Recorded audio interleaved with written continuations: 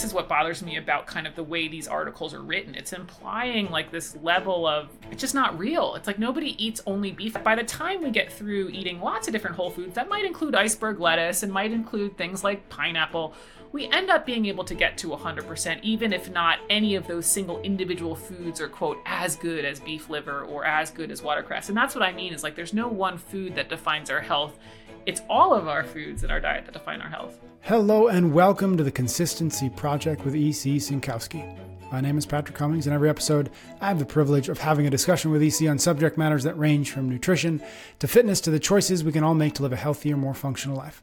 By exploring both the principles at play and the actions worth carrying out as a result, it's our goal to get you thinking, get you moving, and get you taking more consistent steps toward optimizing your well-being. Thank you so much for tuning into the show this week. Hello, how are you, EC? Ready to give some hot cakes. Ready, we're getting back into our hot cakes. I've said this is my favorite format, but mostly just because it gives me an excuse to like go on the internet and find things that are confusing to me and have a space to ask you about them. So hot cakes is when, as I just said, I send you 3 things I've found on the internet as of recent that I'm curious about, or that in the least I am interested in your thoughts on. Oftentimes I'm confused by them. A lot of times they're just like, oh, I'm really curious what EC's take on this particular idea. So what we tend to do is we just go through each one of them. I do my best to sort of strip away if there's like who said this and where I found it, because generally that's irrelevant. And then we'll just sort of have some fun with these 3. You ready? Oh yeah. All right, so we're gonna just as a preview, we're gonna talk about eating food in the right order, the healthiest food in the world, and then a question about increasing volume and intensity, but decreasing energy expenditure in our fitness. So those are the 3 we're going to talk about today. First one first, eating food in the right order. This is from somebody on Instagram who's very popular. She's got over 2.5 million followers on Instagram. And she's a New York Times bestseller, so she is clearly very influential. And the video, it's just a short clip from a podcast she was on. And I'm just going to read basically what she says because it's like 10 seconds. So, and then we can kind of get into it. So she says, eat your food in the right order. So next time you're faced with a meal, there's something amazing that you should know. If you eat the ingredients in the meal in a specific order, you can reduce the glucose spike of that meal by up to 75% without changing how much you're eating or what you're eating.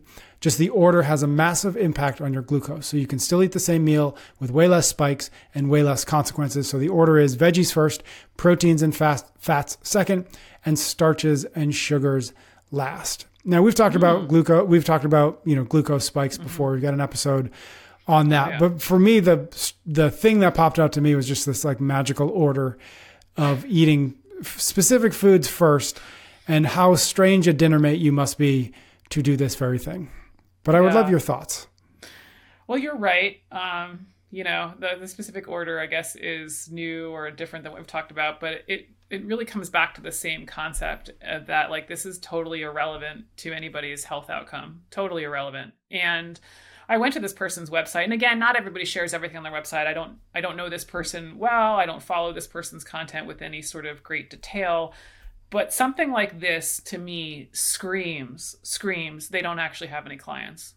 0 clients. This is totally irrelevant to making any real lasting habit change that matters and helps the person. And totally irrelevant to what scientific data matters.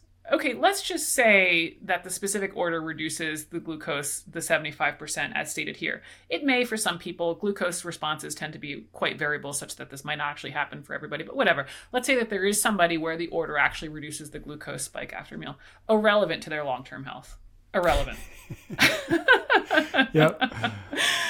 So it's just, to me, it's like, one, the science is wrong, but let's just say the science is right for the sake of the argument, and okay.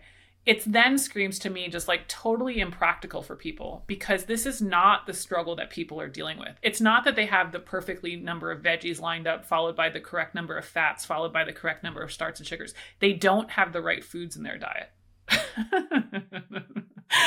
And it's like totally missing the boat. Like if the only thing that came down for people in their health was getting the right order right, and that was going to make some massive difference, I mean, we would have like 0 health issues out there.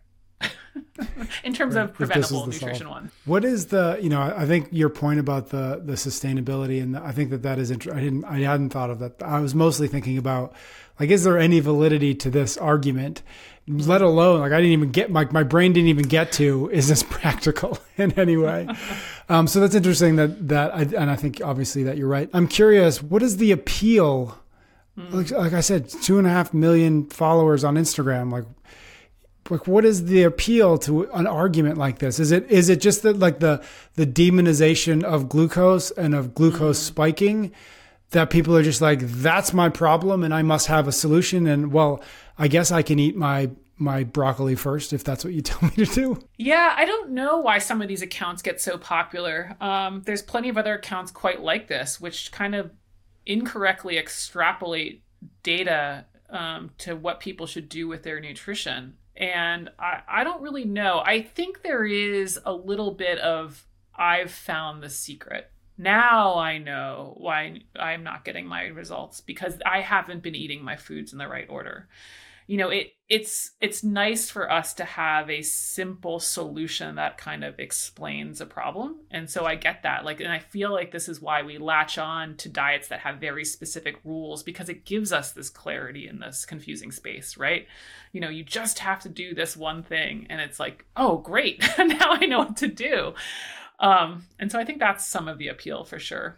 You said something interesting about, like, you went to her website, you got whatever you could glean from the website, and you were quite sure that she has no clients, which is really interesting to me, because, like, we live in at a time now where somebody can build a massive audience and stay, because of the nature of media and the nature of social media and the nature of network effects and virality. They never have to really go deep enough with any individual, or at least enough individuals to know, like, oh, this only makes sense in theory.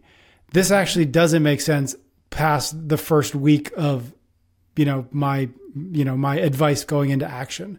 Mm-hmm. And I think that's interesting, that people can get by without being in the trenches. They can get huge without ever going deep, I guess is what I mean. It's like they can go straight to breadth without ever spending any time in the depth. Yeah, and I'm happy to throw out this name. I mean, Liver King's another example of that one. Yeah. He doesn't have clients. Good call. Yeah. He's got supplements. Yeah, right, he's got supplements, right?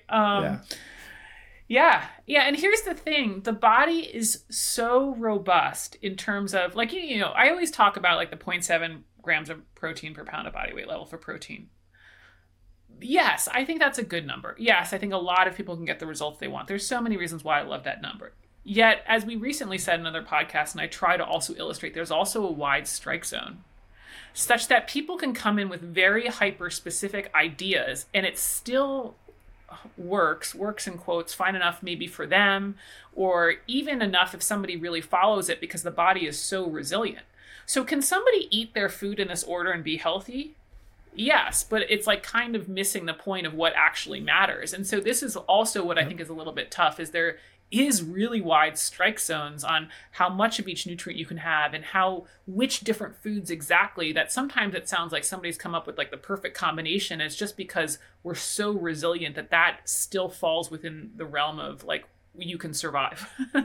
Yeah, and the wide strike zone is not conducive to modern marketing, where you have to, like, get very specific, amplify the problem such that you can sell the solution to that problem.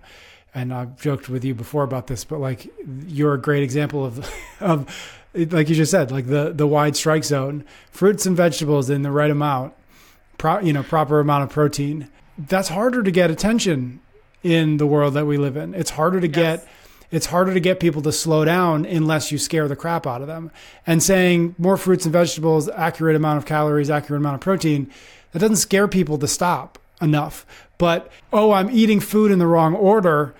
Shoot, tell me the right order, please, is scary enough to stop people from scrolling for at least a few minutes. Totally. And I do want to say, like, I believed a lot of things that are wrong. And so I totally understand that like wanting to make sense of all of the different diets you've tried and all of the different frustration that you've had with things not working and stuff like that. So it's like, that's why this stuff I think is so powerful, because it does grab our attention for that moment and be like, okay, this is it. This is what I was missing. And I totally empathize with that. But I want to tell you from a science-based perspective, so much of this stuff is completely irrelevant. Okay, so I don't have to eat my veggies first, then my protein, then my fats, and then my starches, and I don't even know how it would get my sugars last. Does that just mean dessert last? I think we've got that part figured out. But okay. I don't think this individual would recommend dessert. But anyway. Okay. Right, because that would presumably spike your glucose. Right. Okay, next one we've got in our hotcakes is an article from a mainstream. It doesn't matter. This is from Vogue. I don't know how I got an article from Vogue. Yeah. It just happens. The internet gives me things. I know, right? Yeah. And this grabbed my attention because this is like a typical sort of headline type thing. It's like the headline was most nutrient dense food in the world. And so just like, it's a very, again, it's from Vogue, so it's not a very deep article, but in effect, it says, in the search for healthiest food in the world, researchers at William Patterson University in New Jersey examined 41 types of fruit and vegetables and compared them with each other. The winner, officially titled the most nutrient-dense food in the world, may surprise you. The superfood par excellence can actually be grown and thrive in your home, even if you don't have a garden. Drum roll, please. It is watercress. With a total of 100 points, the winner in the ranking of the healthiest food beat even Chinese cabbage, which was 91.99 points. I won't go through the whole thing. The answer is, like I said, watercress. So I've got some questions, but I'd love your thoughts on watercress. Do you love it? Have you introduced it to every single one of your meals? Oh man, this is actually a great example of what we were just talking about. How, oh my gosh, like I haven't been eating the most healthiest food in the world. That is now going to change my outcome, right? It's again, almost this really attractive that like I've been missing the one thing. And if I could just remind people my principle 5, it's never one thing. So you're never going to come to this conclusion of like, I'm just missing this one thing, like watercress. You know, we're not healthy because of a food in our diet. We're healthy because of all of the foods in our diet. And so again, this is kind of that too much of a reductionist approach. I mean, I guess I just sort of said that with it's never one thing, but it's overly fixating on one thing to potentially the detriment of what the rest of your diet looks like. And watercress is fine, just like any of our leafy greens. It's going to have a high amount of vitamins and minerals per its weight. Going to have a high amount of vitamins and minerals for its calories. And so just like all of them, great, they're healthy foods, include them in your diet. But like, is somebody unhealthy? I don't know if I've ever eaten watercress. You know, it's like, I don't know either. And so it's like this idea that, okay, this is the one food that's keeping us all from healthy. And what's really great is in the article that you sent me, I caught at the end, it's talking about how like, you know, 100 grams of watercress covers most of your vitamin C need. And then, however, you shouldn't consume that much watercress, as the essential mustard oils can cause bladder, kidney, and stomach irritation if consumed in excess.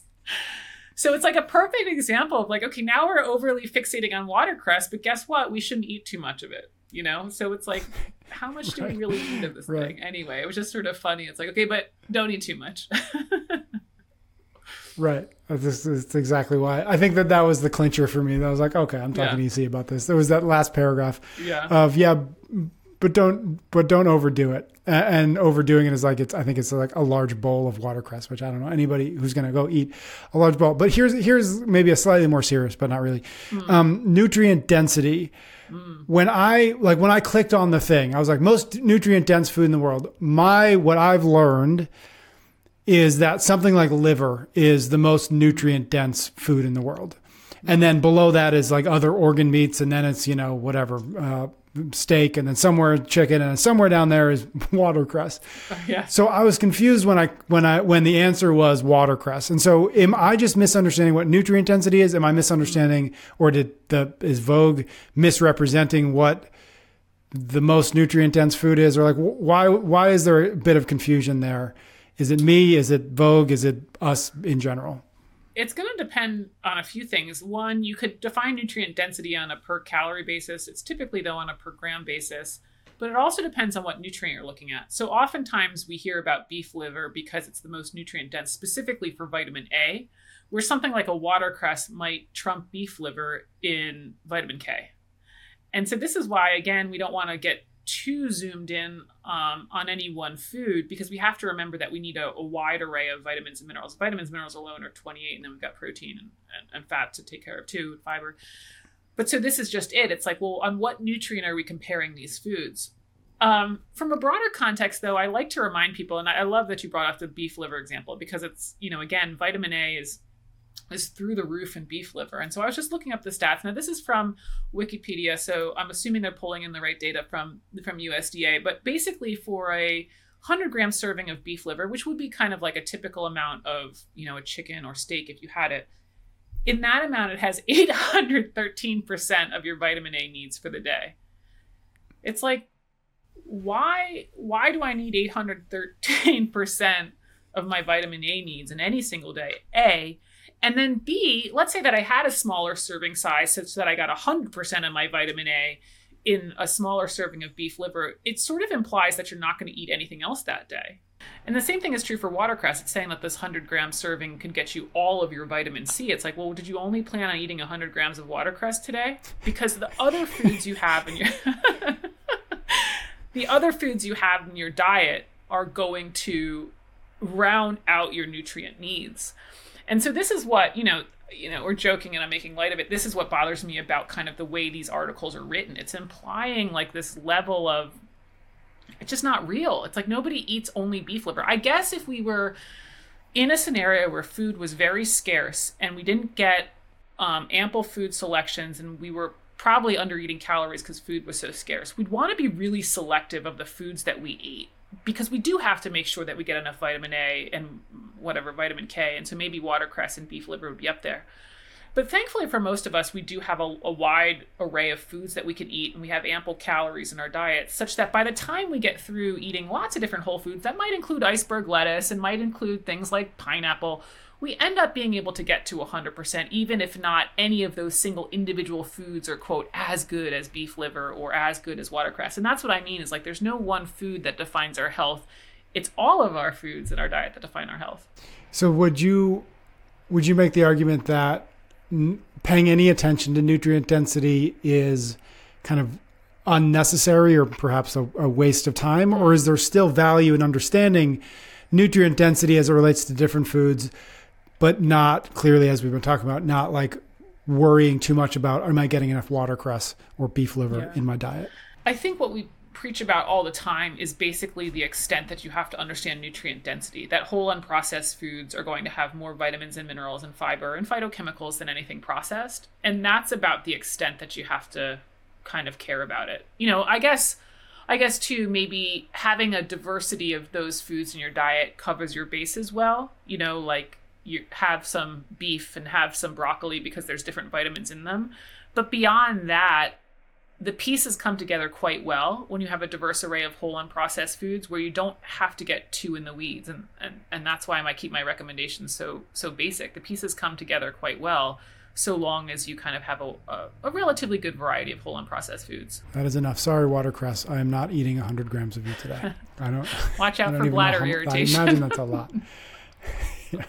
Okay, third and last hot cake that we've got. I wanted to throw one fitness related one.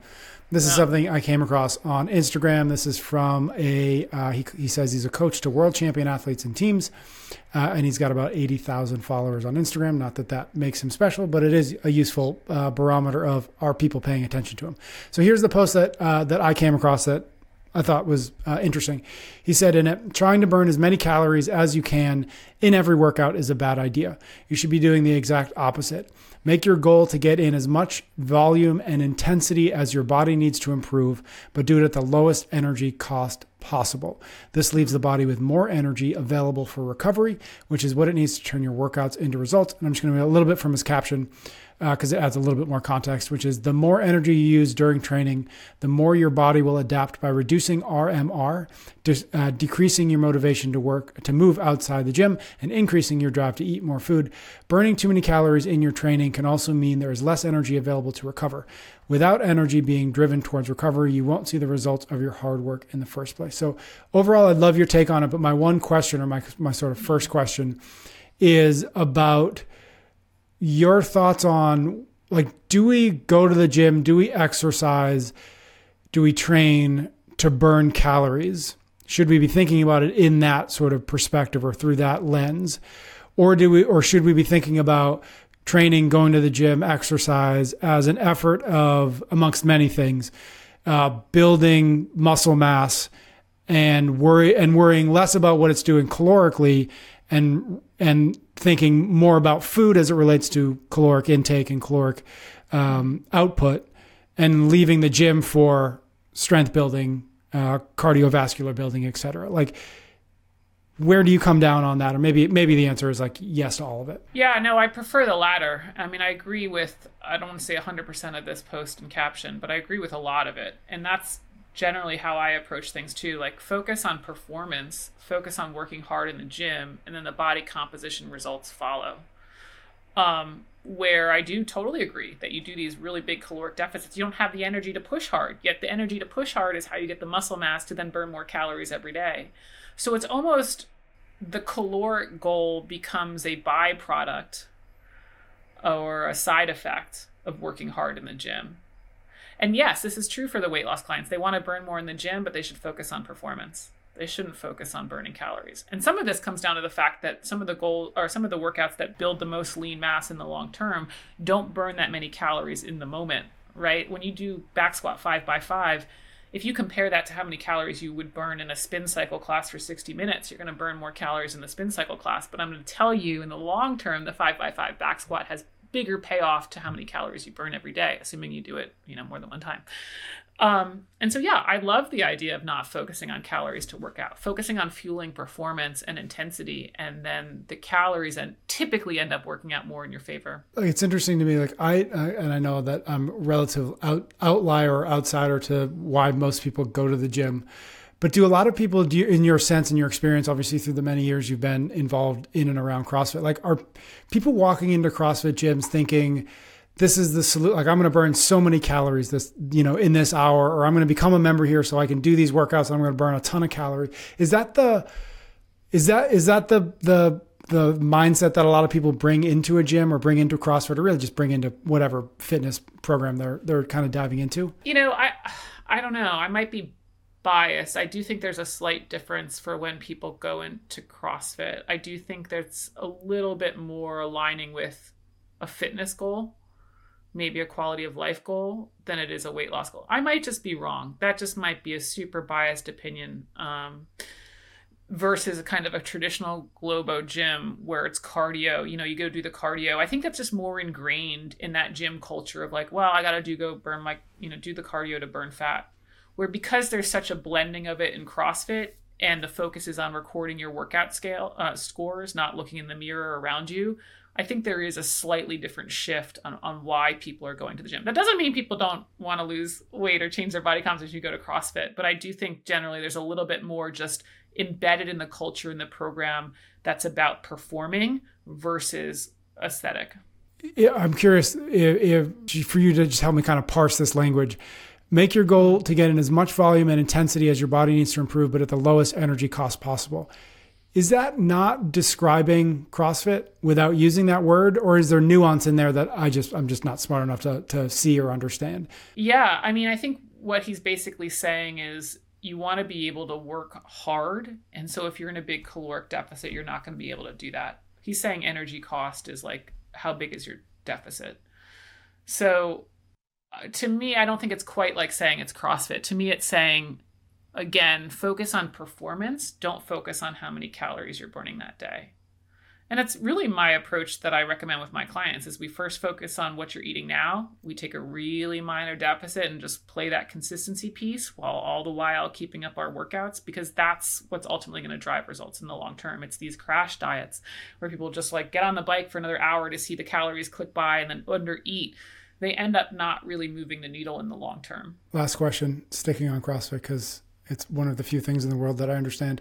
I think one of the things that CrossFit gym owners and coaches sometimes bemoan is like the desire from their members to just like come in and get a good sweat on, right? I just want to work for 45 minutes or 50 minutes. And on the days where it's like, we're going to spend some time doing that 5x5 back squat that you mentioned, I might not go that day, right? It's not the long kind of sweat fest that I really like. So that's going to be my rest day this week, or I'll find some other excuse not to show up. What do you like in line with this advice, which at least to the degree that you agree with it, you do? Like, what advice might you have to explain or advice to coaches and gym owners so that they can kind of explain why, kind of what you just said about the 5x5 back squat and the value of that, in addition to the value of the longer workouts? Like, how do you make that understandable to somebody who might sort of have that old thought of like, I'm just here to burn calories because that's what I need to do to lose weight or look better? Yeah, I mean, education is always a great start, kind of just saying what I say. I do think there's also sometimes, especially for beginners, we talked about how beginners, 10 rep max, this is a long time ago in a podcast, but their 10 rep max doesn't look very different from their 1 rep max.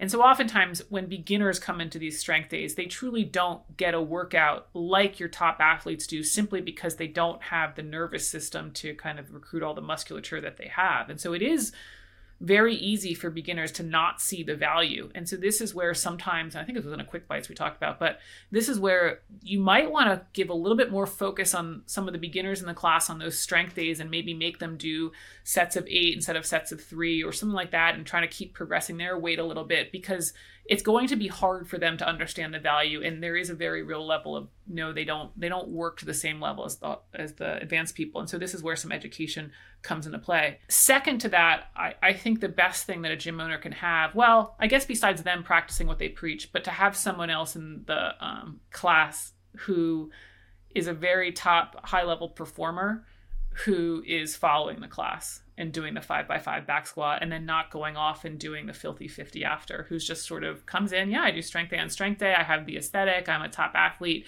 and recognizes the importance. It's kind of like that leading by example, but instead of the coach doing it, it's kind of like a member within the community. I think is great. And I hate to paint with a broad brush, but that's really great for women to see that, to see kind of the strong female who does the lifting of the heavy weight and what that really looks like. I think men wrap their head around that a little bit faster. All right. Love it. Thank you for satisfying my curiosities, as always, with these episodes.